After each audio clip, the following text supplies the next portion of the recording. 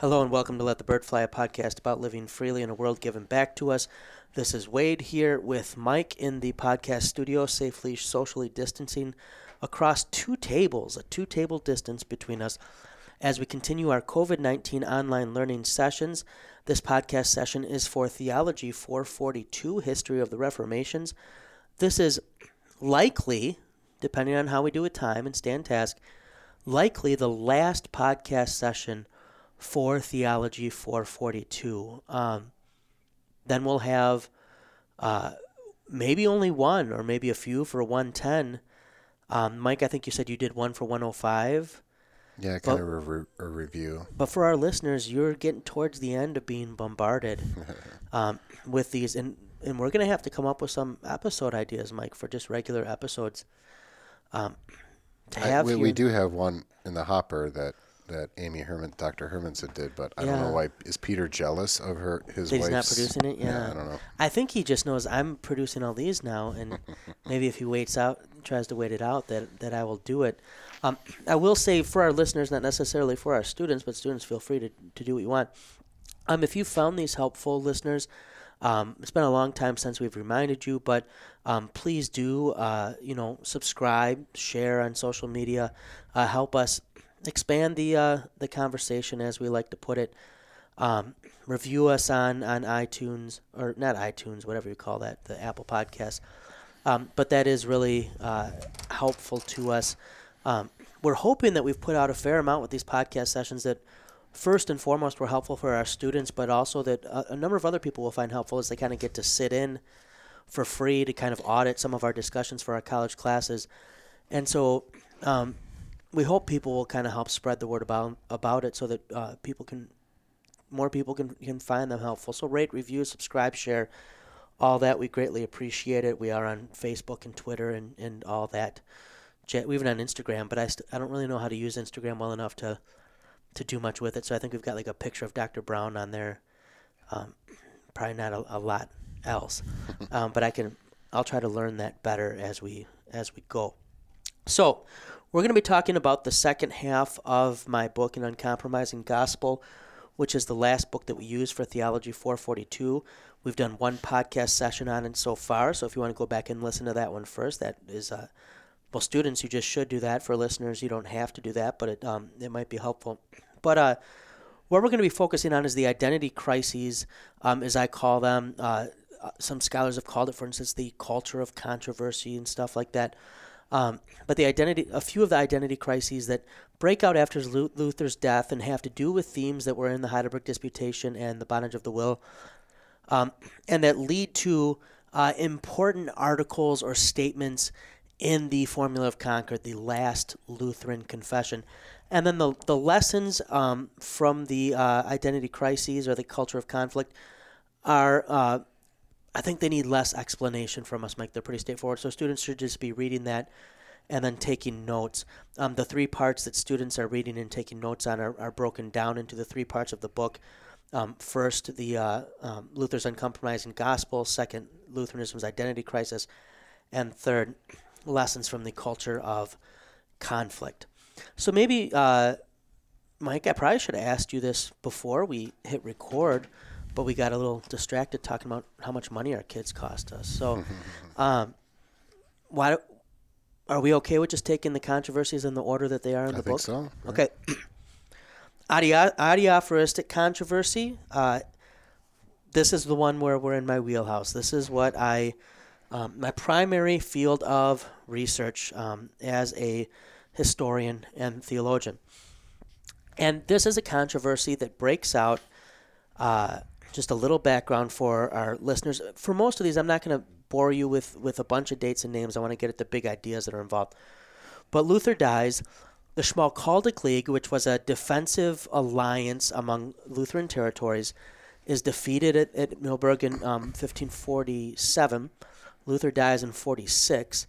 And the Emperor, Charles V, who wants to re-Catholicize Protestant Germany, introduces laws in what is called the Augsburg Interim. So this is sometimes called the interim controversy as well, that are meant to bring the Protestant churches more towards Roman Catholicism. So there's an article on justification that is ambiguous and not a clear statement of salvation by grace alone. But there's also a lot that pertain to the worship life of the churches. And this controversy is very important because it shows the relationship between doctrine and practice. And what becomes emblematic of it is a vestment that was called a chorak or a surplice. So students, if you have the book, Mike, can you look on page 51 in your book? I know you have the first edition of the book. I have the second. So I have the black cover. Mike has the white cover. It is on 51. Okay. On page 51, you can see a picture of that vestment. And so my dissertation... Or I wear one in chapel. Yes, Mike wears one in chapel. I was going to get there. And but this... The image is where I got the name of my dissertation that was published as a book, The Devil Behind the Surplice. And you can see this vestment was reintroduced. Now, this vestment was still being worn in some Lutheran territories, but in others they had moved away from it. And this vestment became symbolic of the state mandating the church doing something that hadn't come from the church. There were other ceremonies connected with this, so it wasn't all about a vestment. But there were some, especially Matthias Flacius Illyricus, and other Gymnasio, what means genuine Lutherans, especially centered in Magdeburg in Germany, who said something is no longer an adiaphoron, it's no longer indifferent, when it's commanded or in a time of controversy, right? So they saw this as an attack on Christian freedom. Now, that being said, Mike wears a surplice in chapel. My pastor wears a surplice. I don't wear one simply because cassocks I find to be not built for fat people, right? And alb is much better for fat men. Many Missouri Synod Lutherans wear cassock and surplice, and there's absolutely no issue with it. The issue was if this is commanded in a time of controversy, and if it's connected with a political or religious agenda that is attacking key teachings of the gospel, can something still be an adiaphoron? It's an adiaphoron. If it's multiple things, it's adiaphora. Now, adiaphora is an interesting word because in my experience, almost all WELS Lutherans know it, right? But it almost only ever gets used when someone just wants to do what they want to do without being questioned. They know how to play the card. It's like a Monopoly card, get out of jail free, except it's the adiaphora card. And so it's interesting that the first big controversy that comes out of this, which leads to all the other controversies, and which reveals the fault lines among Luther's followers that had probably been there already before Luther's death, but he holds things together. He dies, and these are revealed now, is going to be this adiaphoristic controversy. Melanchthon opposes the Augsburg interim, but then he participates in the crafting of what was called the Leipzig Proposal, which was meant to tone down the Augsburg interim. There's a lot of politics that go into this that we won't get into all that now. Flacius is going to, or Flacius, as most Welsh people say, is going to term this a propaganda feat of calling this the Leipzig interim. And so the Magdeburgers and others are going to campaign against this too, because they, in the doctrine of justification, is not very good in the Leipzig interim either. But it's interesting that worship becomes a focal point for this, especially in our day and age where oftentimes worship is just looked at as being totally free and rather inconsequential, so long as you have the right statement of faith. And so I'm going to throw it to you, Mike, in here in just a second, but in a very specific way, I'm going to ask you to see what connections you make here. Understanding this controversy, and the Formula of Concord is going to side with Flacius in the end and say it's going to even use his phrase that nothing is an adiaphoron or indifferent matter in a state of confession or of controversy. Statio confessio, yeah. Yeah. We have on campus here, Theology of Christian Worship, is that the title of the course, or just Christian Worship? Christian Worship. Theology of Christian Worship, yeah. Theology of Christian Worship. And it's an interesting class, and it's a popular class. And a lot of the comments I get from students, I don't like hearing compliments about Mike, and so I usually try to discourage them. But what I will often have students tell me, if they've, they come up and say, I enjoyed Dr. Berg's class. They know we're friends, and I would say we make fun of each other in the classroom a little bit, so they know there's a good back and forth. But what is usually I do like hearing is that they hadn't thought about everything that goes into worship before, the theology of why we do what we do. And these are not always Lutheran students who say this. Sometimes it's a Roman Catholic or a Baptist student who says, I understand better why my church does what it does and how that connects to belief. And so the first part of the adiaphora notion thing I'd like to get at, and then remind me to come back to church and state, Mike. But this is the question for you. And it doesn't have to be rooted simply in the historical event that is spurring this. But maybe if you could just unpack a little bit for us, what do you find to be important for people to understand, or what do you think is maybe underappreciated in 21st century American Christianity in the connection between doctrine and practice, and the idea that worship isn't just something we do, but there's a theology behind it? Yeah, so some of our listeners will be familiar with this small little Latin phrase. It comes from a bigger Latin phrase, but lex orandi, lex credendi, and that is the rule of prayer is the rule of faith. And basically what it means is this, that the way you worship, prayer, what you do, is going to affect what you believe, and vice versa, what you believe is going to affect what you do. And I argue right from the beginning that is not debatable.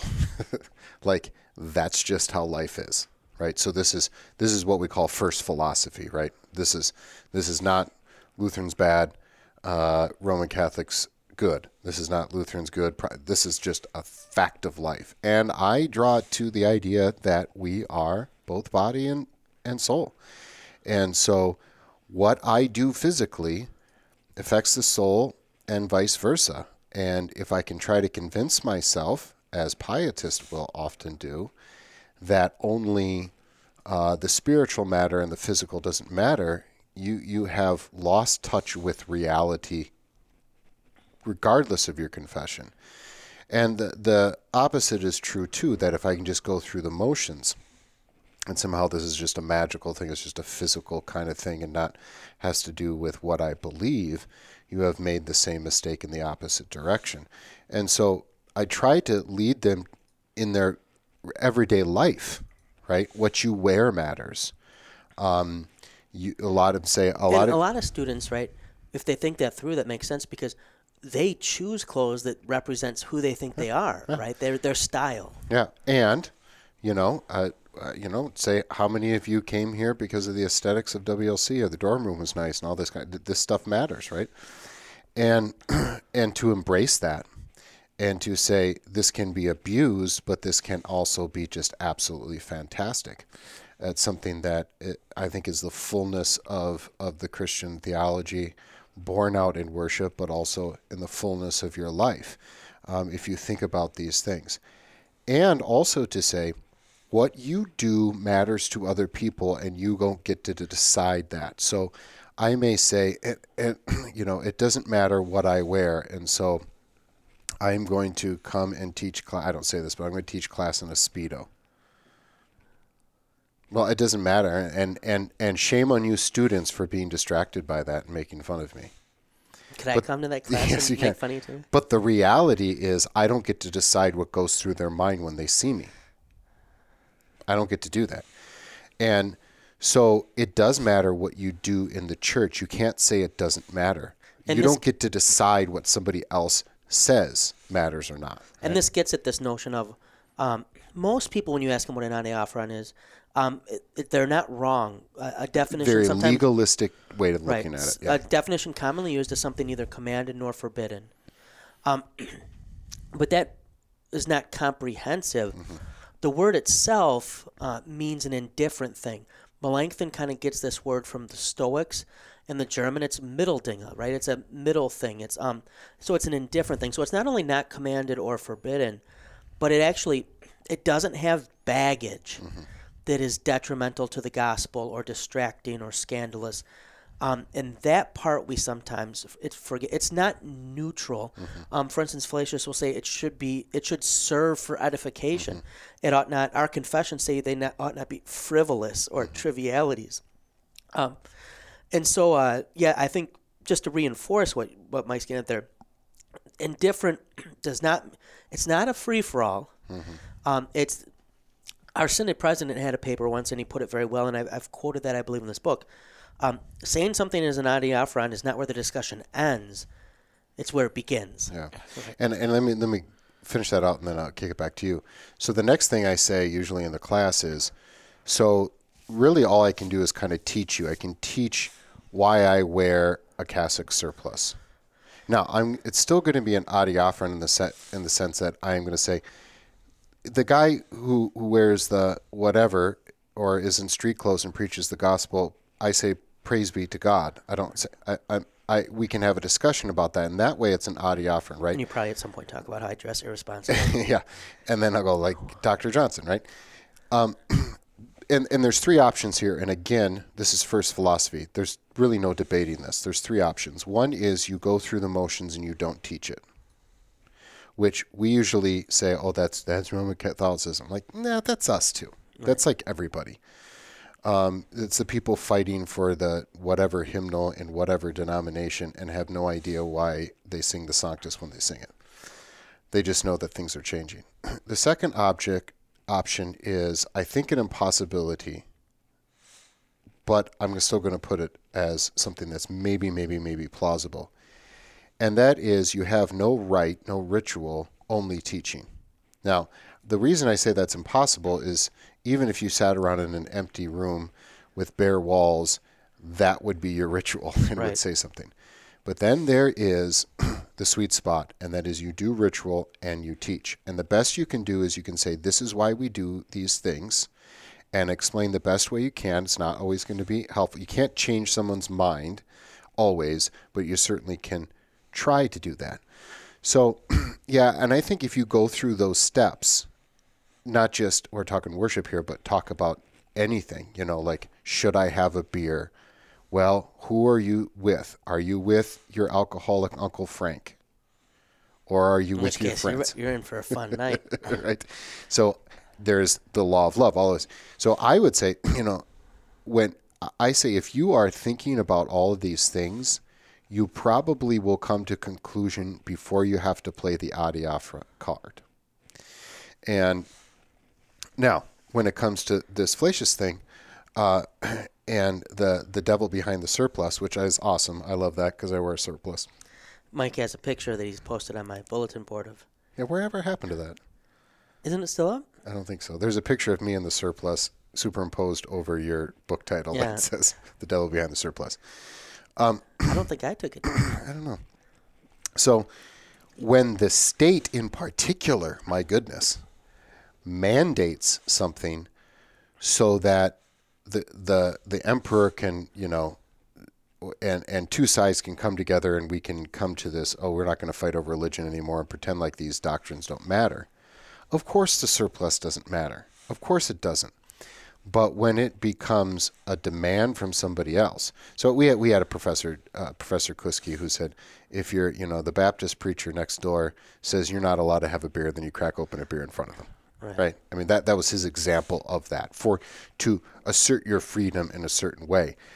But there's more to it when you talk about the state intervening in these situations, and I think that's where you want to go. Yeah, so this will be an important development regarding church and state, and there will be more about this in The Devil Behind the Surplice than there is in Uncompromising Gospel. But the driving force here is the state saying you have to practice this. And it wasn't just the vestments, it was liturgical rites.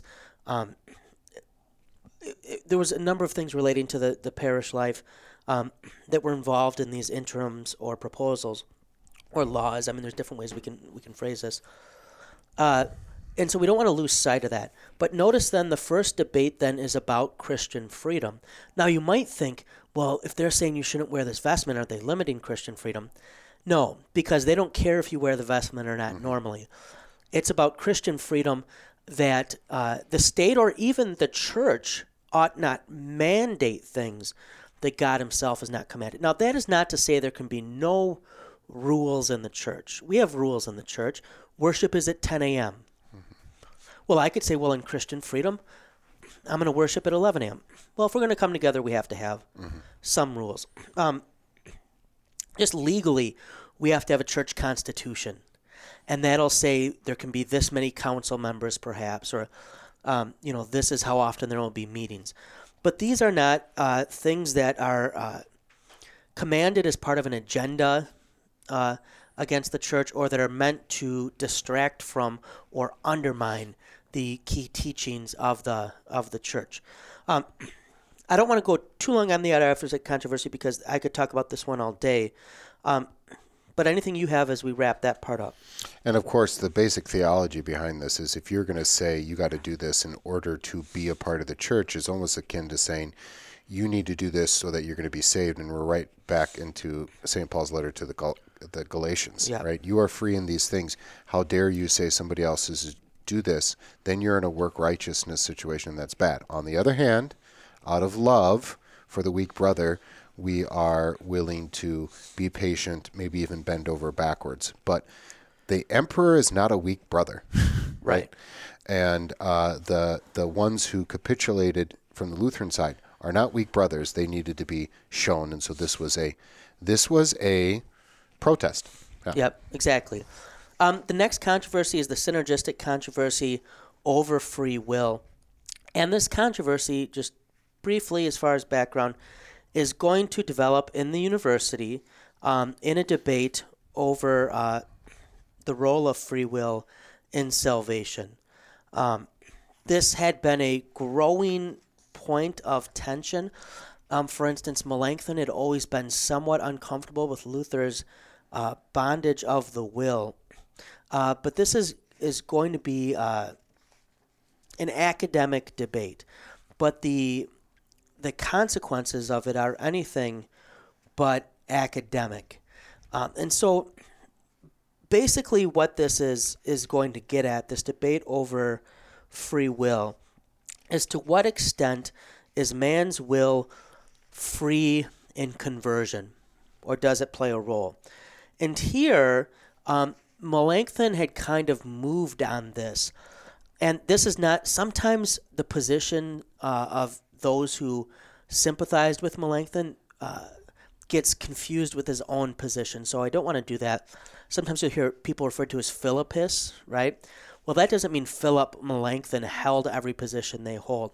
But he had included 3 causes of conversion in his revised Lotzi of 1543. Now, students in Romans read the 1521 Lotzi in my Romans class, so they're familiar with it somewhat. But those 3 were the Holy Spirit moving the heart, the voice of God, and the human will which assents to divine voice. Now, this is not decision theology per se. It's not meant to be. But it does introduce the will. And this is something that a man named Pfeffinger is going to end up defending this emphasis or position as he's defending in 1555 the Leipzig's interim language as it had talked about the will. And when someone talks about the will cooperating or doing something in conversion, the term in theology that will often be used is synergism, right? Ergo in Greek, the idea is work. Mm-hmm. Sin is with. So businesses in America like to talk about synergy. It's energy that was together, yeah. Yeah, we're working together. And so when you see that word synergy or synergism, that is, or synergistic, it's talking about if the will plays a role in conversion. And the Gnesio Lutherans, Flacius, Armstrong, and others, are going to emphasize what Luther said in the Heidelberg Disputation and in Embodiment of the Will, that the human will has only a passive capacity in conversion, that it simply receives, it does not do something. And so this will be a very important discussion that'll take place. It's not like this is all just one university internal faculty, discussion. It's not, but it's academics, right? This is, it's the adiaphoristic controversy involved what people would have seen when they showed up to church on Sunday.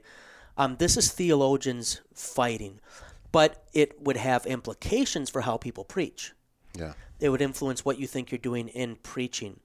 So the synergistic controversy has to do with what does the will do in conversion, and what comes out of that, or the next one relates to it, makes a lot of sense how and why it does. But the main point that I include this one in here is because it's very much connected to the debate about original sin that will develop, because it flows directly out of this. But anything on the synergistic controversy? Yeah, I mean, just to kind of put your mind into it on a very low level, if you hear, well, I have a bound will and then God saves me. Well, what does the will then do? And you're like, well, certainly I do the believing, right? It's not like God does the believing. I do the believing. And doesn't that have to do with my will? I mean, my soul, that I'm doing it. And so Luther says, yes, but you are passive in this in a certain sense. And then Melanchthon says, maybe to hint that it's a cause is a problem, right? That the will is a cause of that. And that's when the camel gets its nose into the tent, right, as we say, right?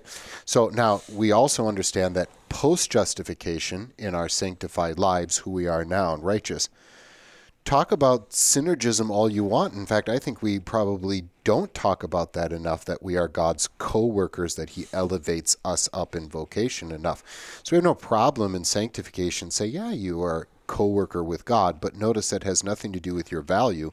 That always has to do with your neighbor, right? And that God is working through you. Yeah, right. And so then, we have no problem with that. And I think that's a good line to remember. At least it's helpful for me on the basics of understanding this doctrine and this particular controversy. The next one we won't spend too long on, but it's an important one, is the majoristic controversy over good works.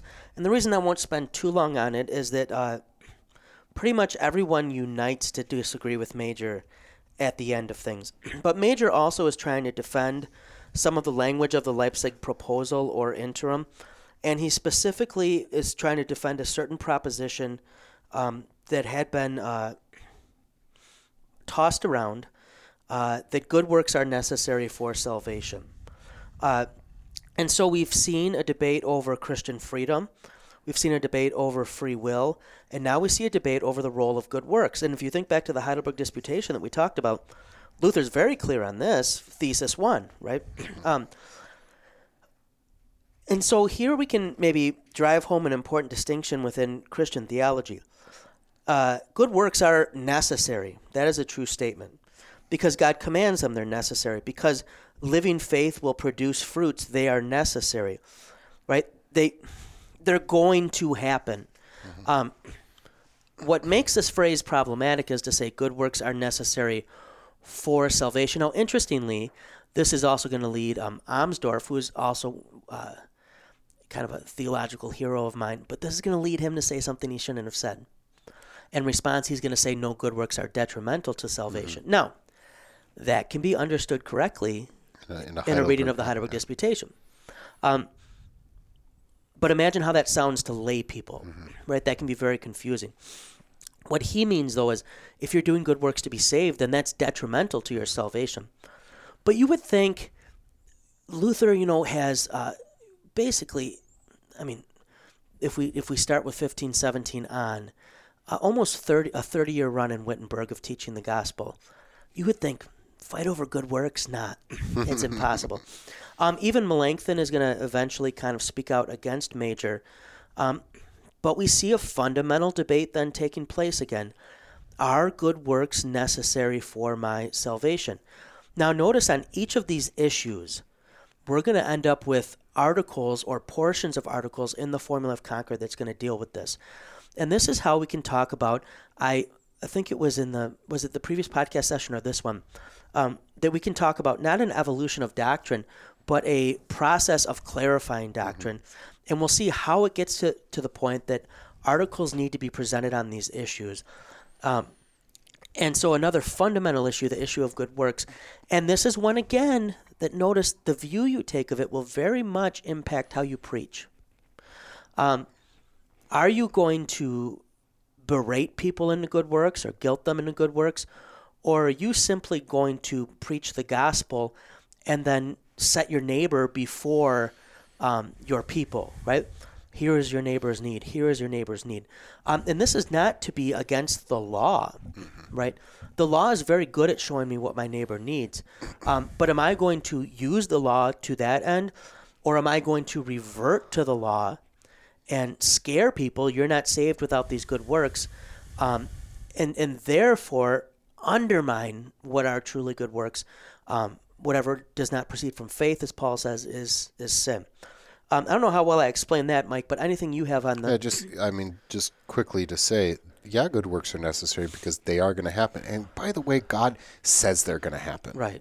And when God says something, it comes true. And so that is the point of preaching is, if I fall in the synergistic trap that we talked about before, then my sermon is going to try to get people to work their salvation instead of declaring the gospel. And if I fall in the trap of major, then I'm going to say you got to do these works to prove either to yourself or to God that you are saved, or this is necessary for your salvation. So we say they're necessary in the sense that, yeah, if I look at this thing from the outside of salvation that is going to result in good works, yes, this is necessary for the package.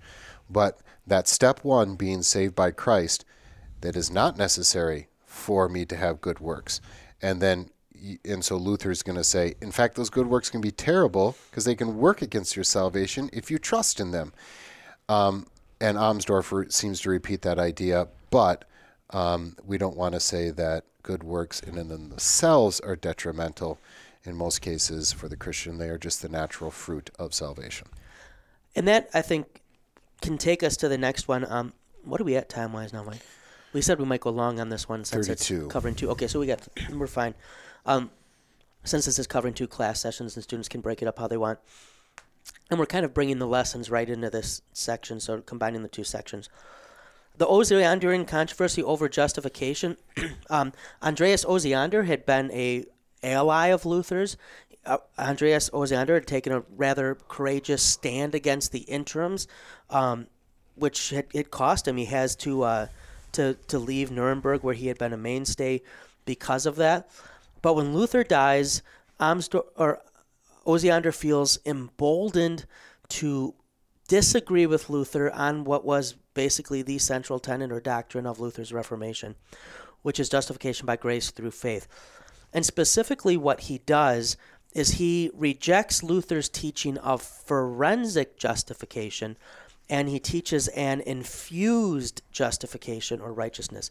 Now, that might be an oversimplification of what he's teaching, but it's really hard to nail down exactly what Osiander was trying to say here. He isn't always the most clear on it. But maybe, Mike, I'll throw it to you real quick. If I say he rejected a forensic justification, how would you explain to someone what we mean when we both teach forensic justification? Yeah. It's central to both of our fields, what we do. What does that mean that it's forensic? Forensic, think your forensics high school class. Think forensics on TV. Think legal, right? And so when we mean forensic, we mean a speech act, a declaration that says God declares you not guilty, right? And so even the word justification, we can kind of talk about that as a courtroom scene. Justification meaning that I'm justified, I'm declared not guilty because my lawyer stood up and said, I'll take on the sin, give my perfect life to my client, and the prosecutor, who by the way is the devil, right.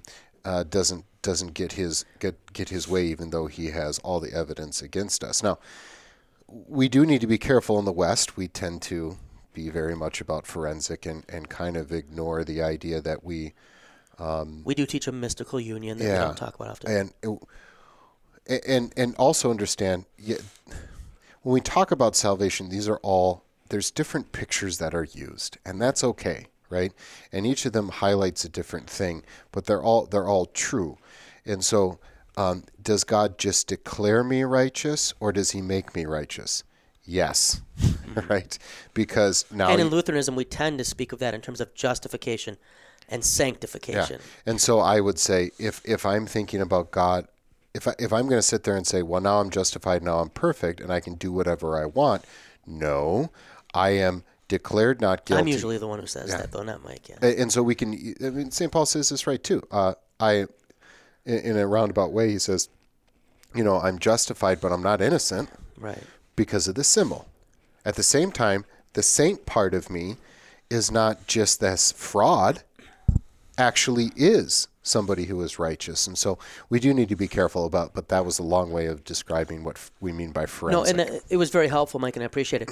And so as we speak of forensic justification, righteousness then is external to me. It's Christ's righteousness that's declared to be my own, that is imputed to me.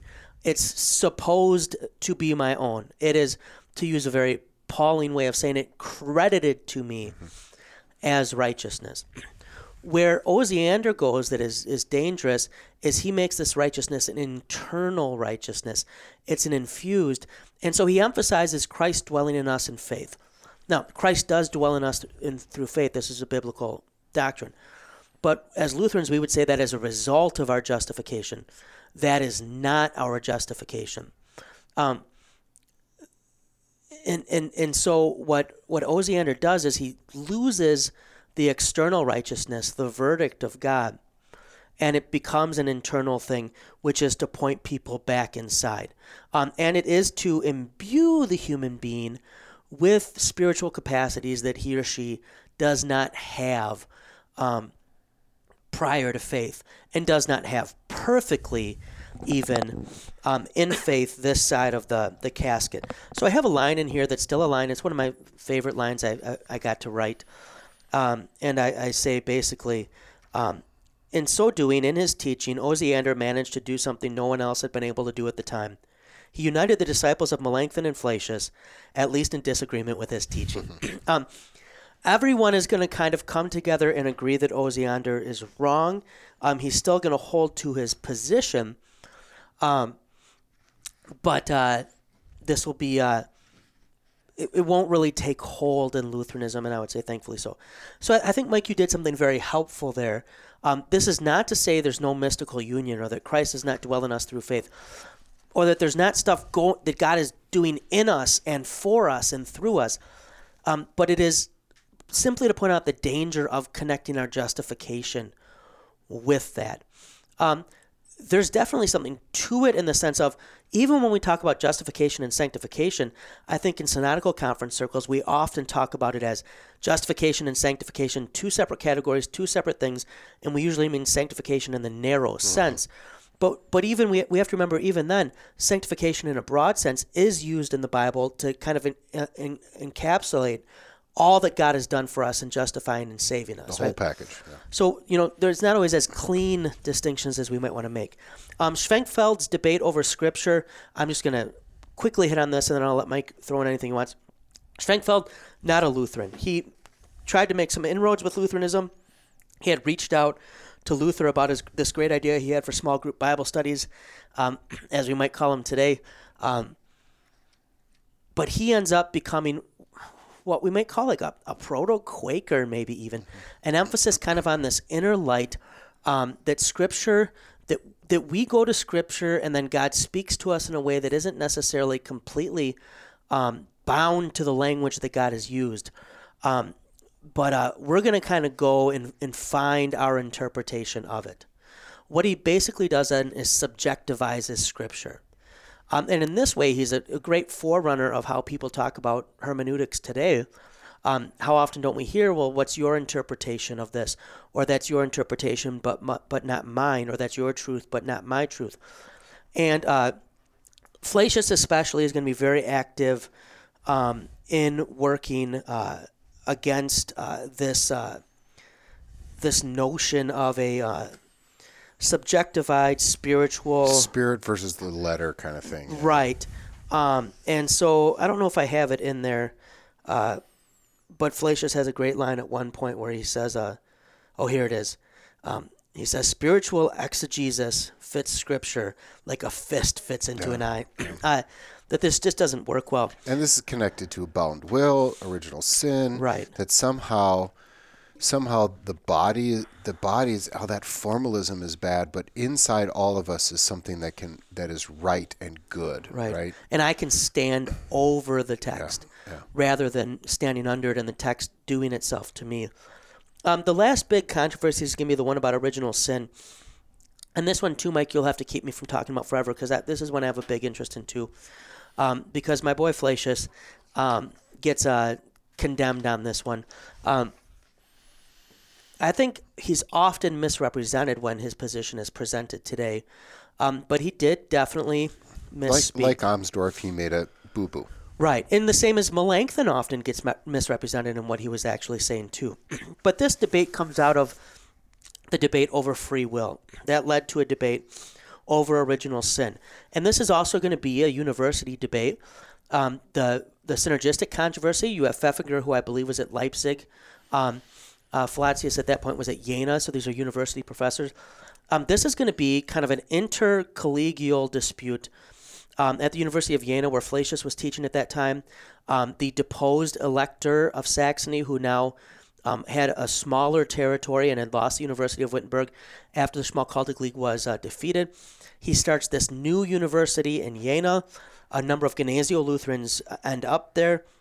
And Flacius is going to have a colleague named Strigel, who is going to have issues with Flacius probably on a number of things. Strigel is not necessarily a Gymnasio Lutheran. He appears to have, the equivalent of today, saw Flacius' paycheck, and maybe Flacius was making more than Strigel thought he should. In the faculty parade, apparently Flacius got to walk further ahead in line than Strigel thought he should have. But this becomes an important debate over original sin in the free will. And Flacius gets tasked by the university, by the prince, with making peace on this, where Strigel had been accused of speaking inappropriately. And the big debate becomes, is original sin in Aristotelian language an accident or a substance, right? And here, an accident is something that is kind of defines me, but I can still be me without that thing. So Mike still has a beautiful head of hair, right? I used to have a nice head of hair. Mike, you remember me back in college when I had hair. It was, I could run my fingers through. I don't think you ever ran your fingers through it. That would have been odd. But now I don't. But I'm still Wade, right? Mike doesn't see me and say, you're not really you anymore. There's no continuity of being. You're not Wade. Mike and I have both probably had pant sizes go up and down and back and forth. Our pant size is not essential to who we are. God forbid one of us could lose a finger or an arm and we'd still be us. Now, for right now, for both Mike and I, having two arms is somewhat definitional of who we are. If someone's like, oh, who's Mike? I'd be like, well, he's got really good hair and two arms, And that's a valid description. But those things aren't substantial to us. To be essential or substantial to something means you can't be that thing without that. So Mike's soul is essential to who he is. Take away Mike's soul, and he's not Mike anymore.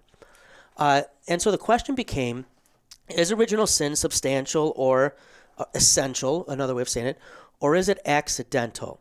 And Strigel's going to say it's accidental. So it's just incidental to who someone is. And Flacius is going to use Luther language, as Amsdorf did on Good Works, but not with Luther's clarity. And Luther's not using it in an Aristotelian way. Flacius is going to say it is nature. It's who we are as a human being. And the problem with this is, well, then does that mean Christ had to have had original sin to be human? Flacius never asserts that. And he talks about formal and material substance. But the biggest error here is that Aristotle gets brought back into you're shoehorning scripture into categories. It's like square pegs into round holes. And Strigel definitely was using this language to downplay original sin. So Flacius understands the importance of it. But this becomes another debate then that goes back to the bondage of the will, and something that Luther tried to be very clear on. So here I would say Flacius defends the right position, but in the wrong way. Mm-hmm. And then stubbornness kicks in, and he just refuses to back down on his language to his deathbed. But this last debate on original sin will be very important then. And notice this is a basic teaching in Luther's theology, that there's going to be a lot of debate back and forth. Now, the Formula of Concord is going to side with Luther's position. It's going to side with what Flacius is even trying to defend, but it is going to say Flacius' language isn't good. It's not going to name him, right? Mm-hmm. You could tell that they're somewhat sympathetic that he was trying to do the right thing, but it's going to say it's not substantial. We can't say that, and here's why. And here sometimes we'll talk about Manichaeism, that we don't want to present like this dualism. We won't get lost on that, but that term might come up in there. Mike, I'll just throw it to you real quick. Why is, in your view, anything that stands out about why this original sin debate would be important? Any application for today or anything that comes from it? Sure. So, if you downplay original sin and you say it just happens, and this will get you into a couple of pitfalls. One is you can start thinking, well, I'm actually just a good person that I can overcome these things. You can start seeing people in a fairly, I would say, arrogant way. Why can't that person just get their life together? And this is what's counterintuitive, and I love this point, Mike. You would think having a low view of original sin would give you a higher view of people, but it tends to be having a low view of original sin actually makes you less merciful to your neighbor. Right, and there's a reason why the Protestant work ethic was not called the Lutheran work ethic. Yeah. But if you talk in the way that Flacius did there, and he tries to massage this with different types of descriptors, different categories of what is substance and what is, or essential and what is accidental. But if you imply that that the very nature of being a human being is sinful, then God made something sinful. Or Jesus Christ is then either not true human being or he is actually sinful. Now, of course, he's not going to go that far. But here's the other implication. It implies that the body is kind of bad. And this physical world's not kind. And so and it can lean towards when we talk about total depravity, this notion that every inch and every part of every person is bad all the time, which diminishes the goodness of God's creation. There's even the worst sinners are capable of some good things too.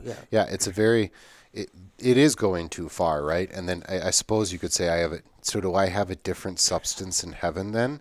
You got problems with identity there. You got problems with maybe even if you push it too far, what about the bodily resurrection? It just opens up too many questions. But I think the main point is to say that this physical world's not a gift. It's not beautiful. It's not wonderful. Yes, it's corrupted, but it's still gift. It is to maybe despair too much into that way. And so, I think that it is problematic. But we totally get where Flacius is coming from. Don't tell me that to be a human being post-fall, that a part of their nature is not sin, because that is even more problematic. And notice part of the reason as we look at this chronologically in the book, you can understand why Flacius and other Gnosio Lutherans would notice this trajectory. This trajectory, notice all the way along, has been confusion about free will, confusion about good works, confusion about justification, now confusion about original sin. We can understand that he would see what the devil was trying to do behind this. Maybe as we wrap up the book, then I just want to reemphasize, the reason we use this book at the end is not just because it's a book I've written, but because this gives us an example of how the process of confessionalization could play out. And we do it in the theological territory closest to us as a college and closest to me as a Lutheran historian and theologian, which is within the Lutheran Church. But we see the second generation of reformers contending with each other. We see church and state tensions, who should control the church, who should determine doctrine. And so to kind of unpack what we had in Lindbergh chapter 15. I hope you find this useful, both students and listeners. For Theology 442, this will wrap up our COVID-19 online learning series. For listeners, if you have any questions, feel free to let us know. We're happy to get back to you. And Mike, you got anything else? No, just we've been kind of hinting at this man, but never said his by name. But Martin Chemnitz, and Yep. we talked about the Formula of Concord, and kind of maybe the end, the capstone of this period, right? And it is good news. And I was thinking about Flacius too, like to live in that time, you must have been. All of this is going to be lost. Yep. And that's what they thought. All of this was going to be lost, and so there had to be this process of, as you said, a confessionalization. There had to be like we need to put pen to paper. Somebody People had died for this. I get so worked up when people we just believe in the Bible. Shut up. You got to put pen to paper and be precise about this. You're making a confession every time that you speak, right? And so I think that idea of a confessionalization, you have to put paper to pen, you have to confess. And then for the Lutherans, this process comes at the end of the second Martin Chemnitz, who's a main author of the book, or the Formula of Concord. So thanks for listening, students. Until we see each other face to face, let the bird fly.